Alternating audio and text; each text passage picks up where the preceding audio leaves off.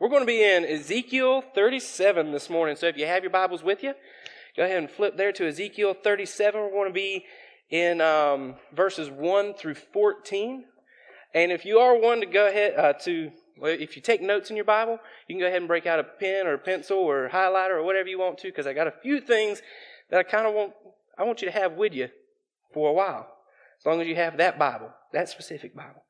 So, it's cool, y'all. I love that last song that they just did, because, man, it's powerful to say what you actually believe. And then it's cool that God has a way of always lining things up, because what they just sang about, we're going to dabble in a little bit this morning. So, if that's okay with y'all.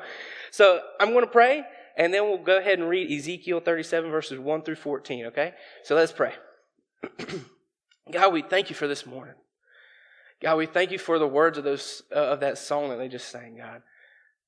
Being able to praise you and lift you up, and being able to exclaim that this is what we believe and know for certain that it's true.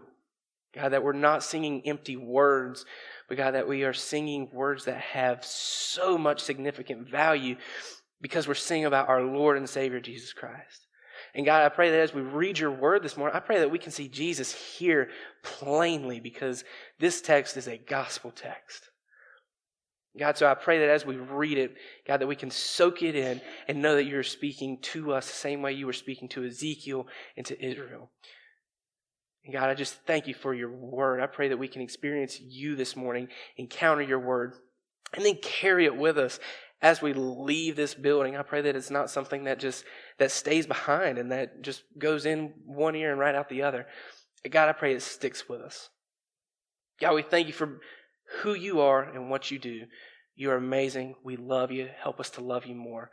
And it's all in Jesus' precious name we pray. Amen. All right, so Ezekiel 37.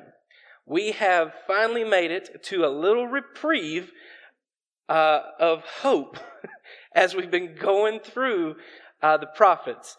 The prophets are difficult to read if you read them all one right after the other, aren't they? Because it can seem kind of dismal at times. It can honestly get to the point where it's not a lot of fun. But it's important to read it. It's important to know it, because we then get to see the trajectory and the arc of God's faithfulness to his people, right? It's a cool thing to be able to read and know.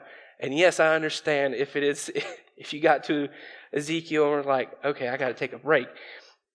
This is the break for you today, okay? So take courage. This is a fun passage to look at. So if you've grown up in church, you probably know a little something about this story. It's the Valley of Dry Bones, okay?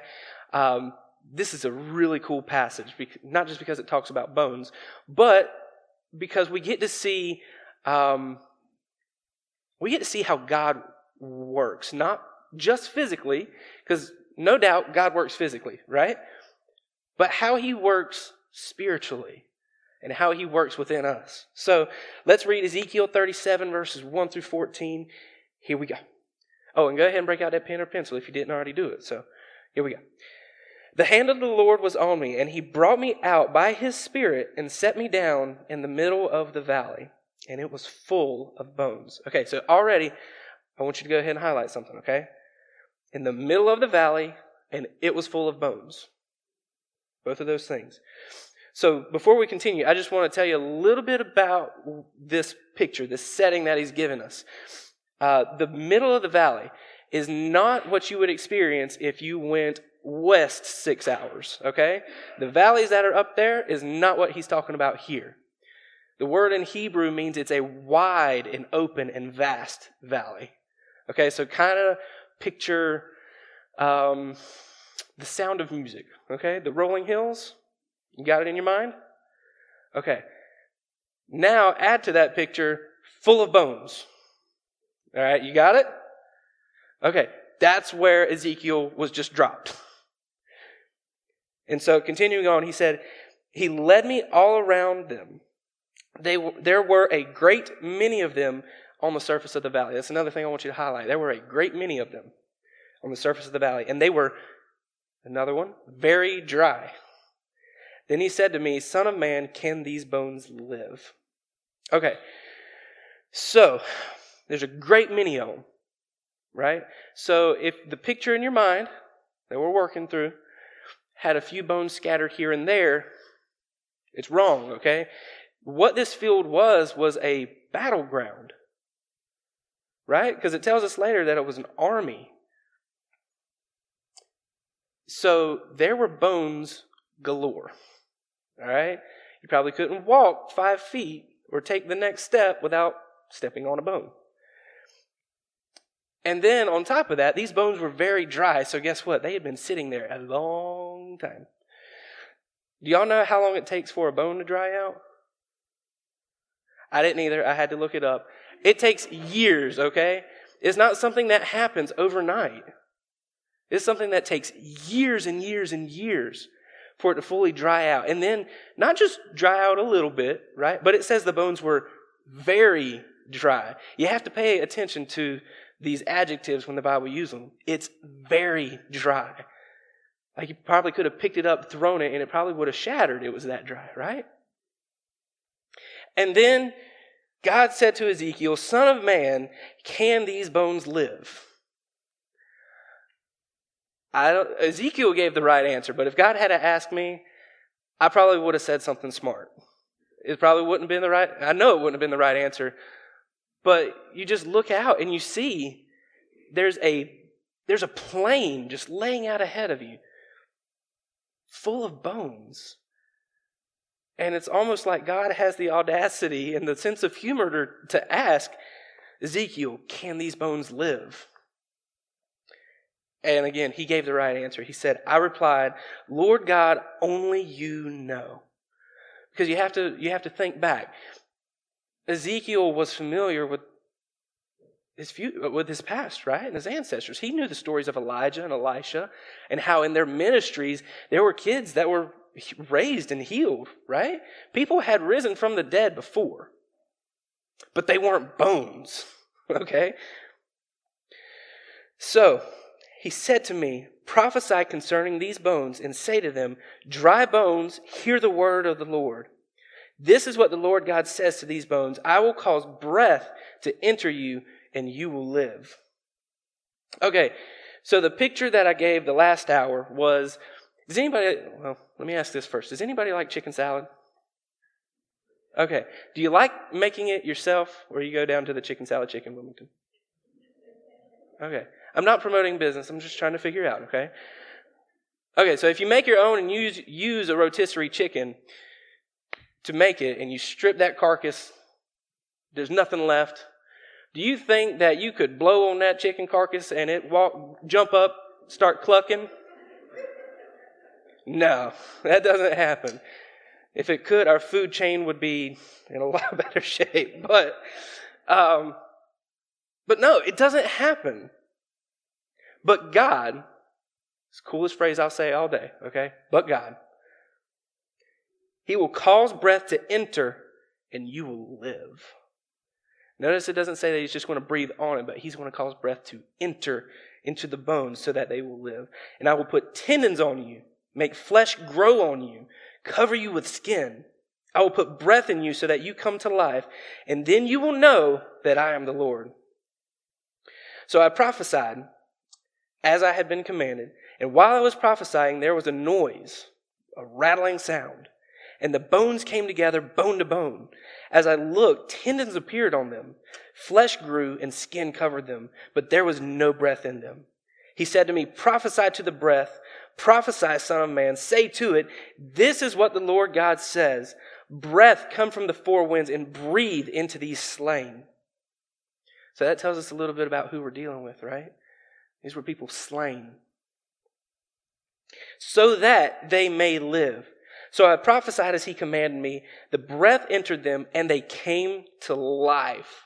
Okay, that was just like mic drop, okay?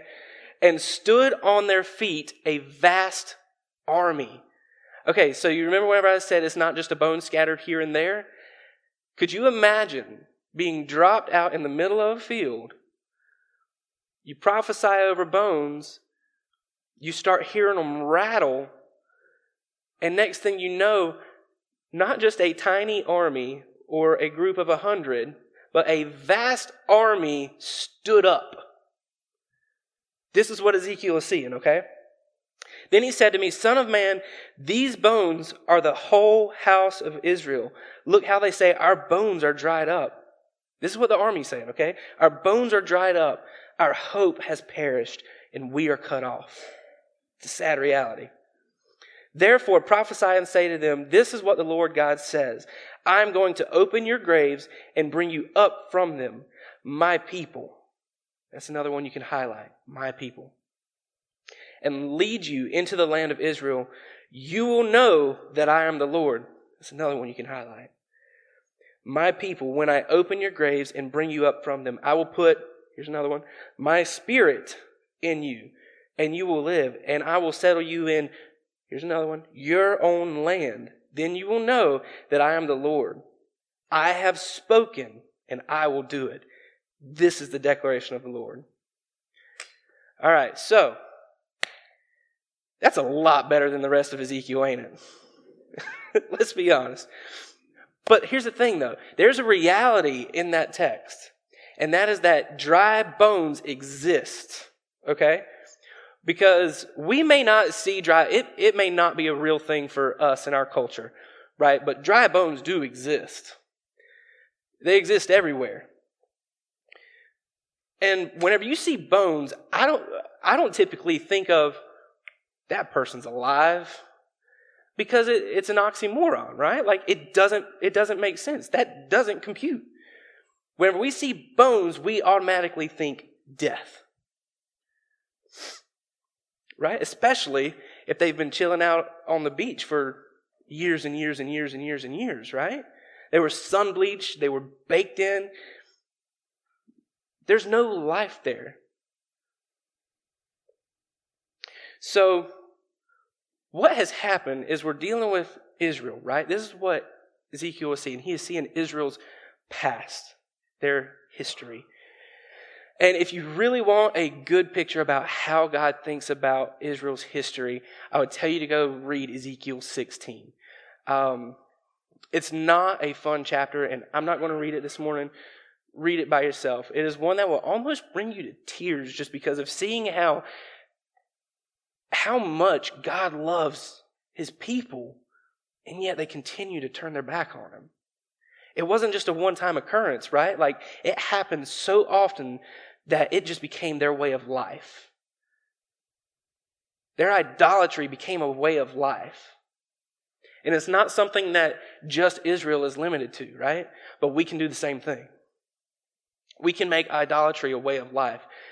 And I will step out a little bit further and say that we tend to do that often, unfortunately.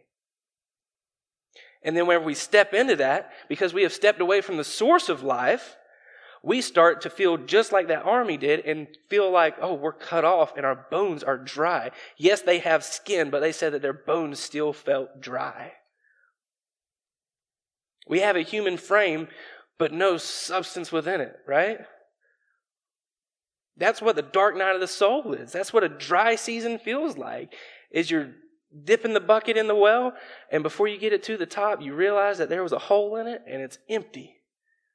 That's what a dry season feels like, and that's what Israel was going through. It's just it had been a very long one. So we've got to take a look at our own lives too, right? Like idolatry creeps in. It does. And that's not for me to judge. That's for each one of us to say, God, point out to me these areas in my life that you are not first. Because anywhere he's not first, it's an idol. And that's what leads to dryness. It leads to death. And guess what? Even further, one of my favorite authors, I love his books, Craig Groeschel. You know what he calls somebody who lets idolatry creep in and become a way of life? He calls him a Christian atheist, because we say we're Christians up front, but then act like he's not even real, or act like he's not even there. We've got to fight hard against that, guys. And all of this may sound really bleak, right?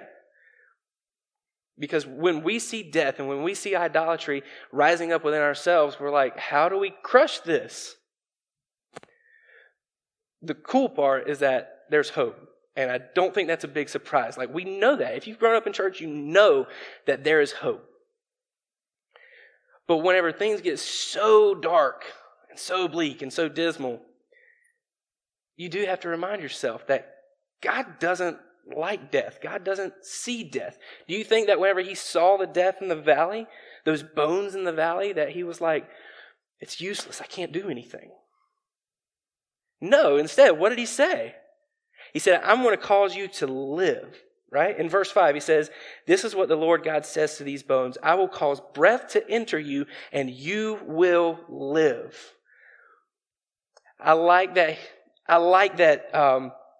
That is like a declarative statement. There is no if, ands, buts, or maybes in his speaking right there. I've got a song. It's not really a song. It's kind of like a spoken word, but it's all about faith. And one of the phrases in there that I absolutely love is that to grow our faith, we need to understand that God's speaking is his doing.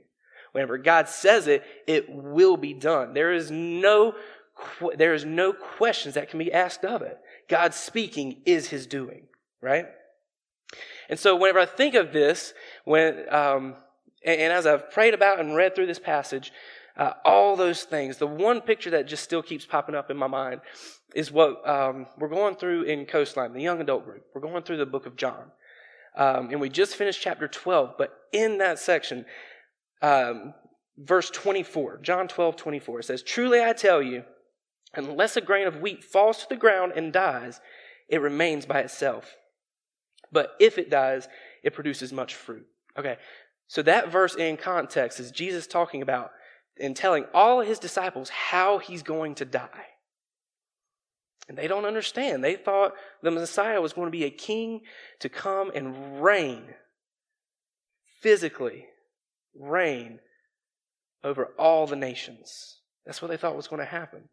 They didn't realize he was going to die. So as he's telling them, he brings this up. And his point is to show them that just because they see death, just because they see him hanging on a cross, and just because they see a spear pierce his side, doesn't mean that he's actually spiritually dead, right? Because the reality of this passage is that it's not talking about physical, it's talking about spiritual. He didn't spiritually die. He physically died. Whenever we see death, God sees life because he is the one who can do something about it. And he is in charge. So as we pivot to verse 9 is kind of the turning point, right? It says, prophesy to the breath. Prophesy, son of man, say to it, this is what the Lord God says. Breath come from the four winds and breathe into these slain so that they may live. Okay, so like I said, the bones came together, tendons came together, muscles connected, and whenever that happened, it just laid there. Because what does a body need to be truly alive? It's breath, right? Vitality. Scientists still can't explain what causes, well, they know what causes, but how it just seems like there's just a light switch that happens. Now I'll tell you what it is. It's the Spirit, God's Spirit, right? We can't do anything without the Spirit. Without the Holy Spirit, we are nothing. And he is the only one that can take the dry bones and raise them back up to life. And God will do it every time. So this breath that he's calling them to breathe, that he is, this breath that God is telling Ezekiel to prophesy and to breathe into these bones and into these human forms is the Ruach. It's the Holy Spirit. It's the breath of life, the thing that gives vitality. Right? And that's when they stand up. It doesn't stop there, though. Because even though these frames are alive and they have the breath of life in them, they still recognize something, right? Kind of a sad reality. Let's see, it says,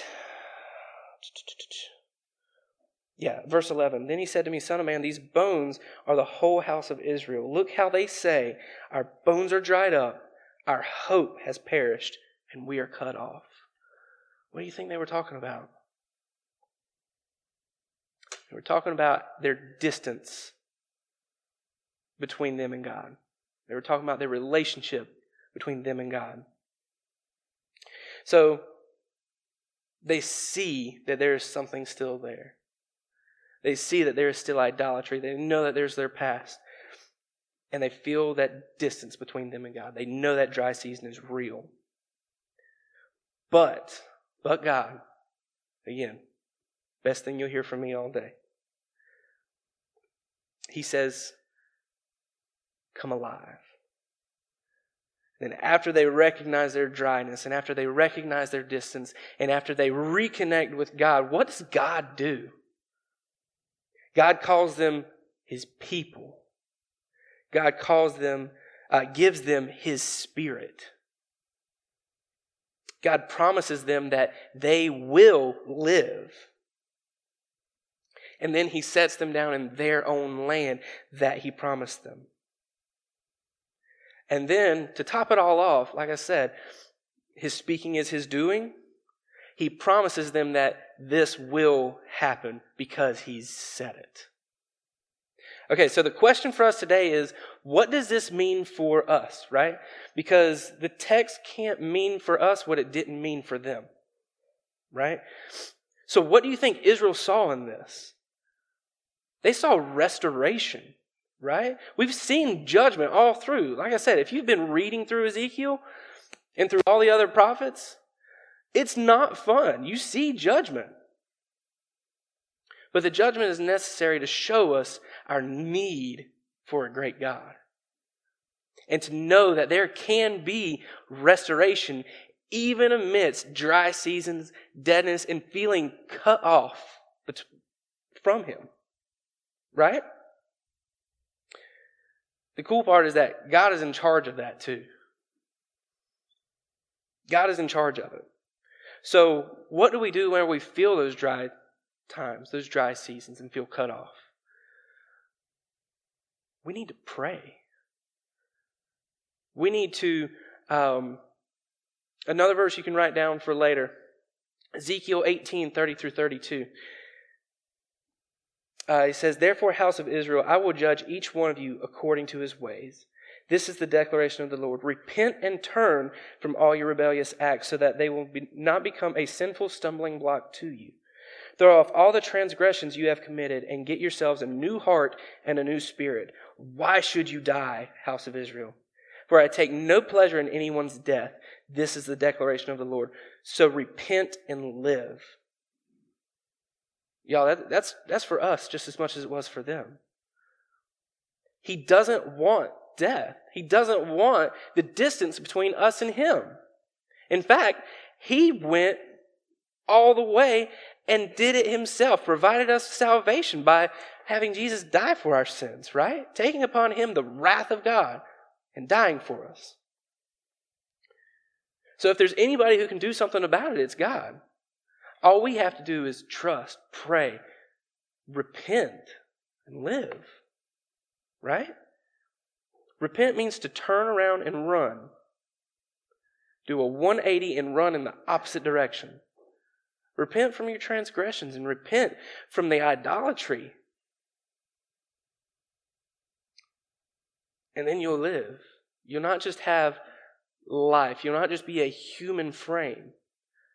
But you'll have life abundant. And I think I can speak for every single one of us in here that that's what we all want, right? We want that life abundant. In Greek, it's called zoe. It's different from physical life. In Greek, that's bios. It's fun to read through the New Testament and see when each word is used. But we want full life. I don't think anybody in here would say, I just want a humdrum life and get by. That's not the kind of life that God's got for you. What he does promise is that you don't have to be dry in it, though. And that's a great and beautiful promise. So, I'm going to end here today because we actually have someone coming up after me here in just a minute. She's going to share about her ministry. She's a missionary. So, we're going to turn off the cameras after the song. I'm going to pray. The band's going to come up. We're going to do our invitation. But afterwards, worship, and then we'll sit back down and hear from our missionary, okay? So, let's pray. God, we thank you for this morning. God, we thank you for the truthfulness of the words you have you've written. God, we're thankful for the life that you offer, God, that whenever we see death, God, you see life because you are the one who can restore it and revive it. God, we thank you that you revive us. God, you don't leave us in the conditions that we find ourselves in, God, and put ourselves in. Instead, God, you lift us up. God, you put us back together and knit us back together. God, and then you breathe the breath of life within us. God, we thank you for the good news of the gospel, knowing that Jesus is the way to that. And God, I pray that if anybody is here that doesn't know him, God, I pray that they will tell somebody that they want to know about him. Because dryness sucks. God, death is not what you even desire. So God, help us to feel that vitality, to know it exists, to know that you are the source of it. Help us to chase after you and to run to you and away from all the things that want to try to kill us. Thank you for being so good. Thank you for loving us. Help us to love you more. We thank you, and it's all in your precious name we pray. Amen.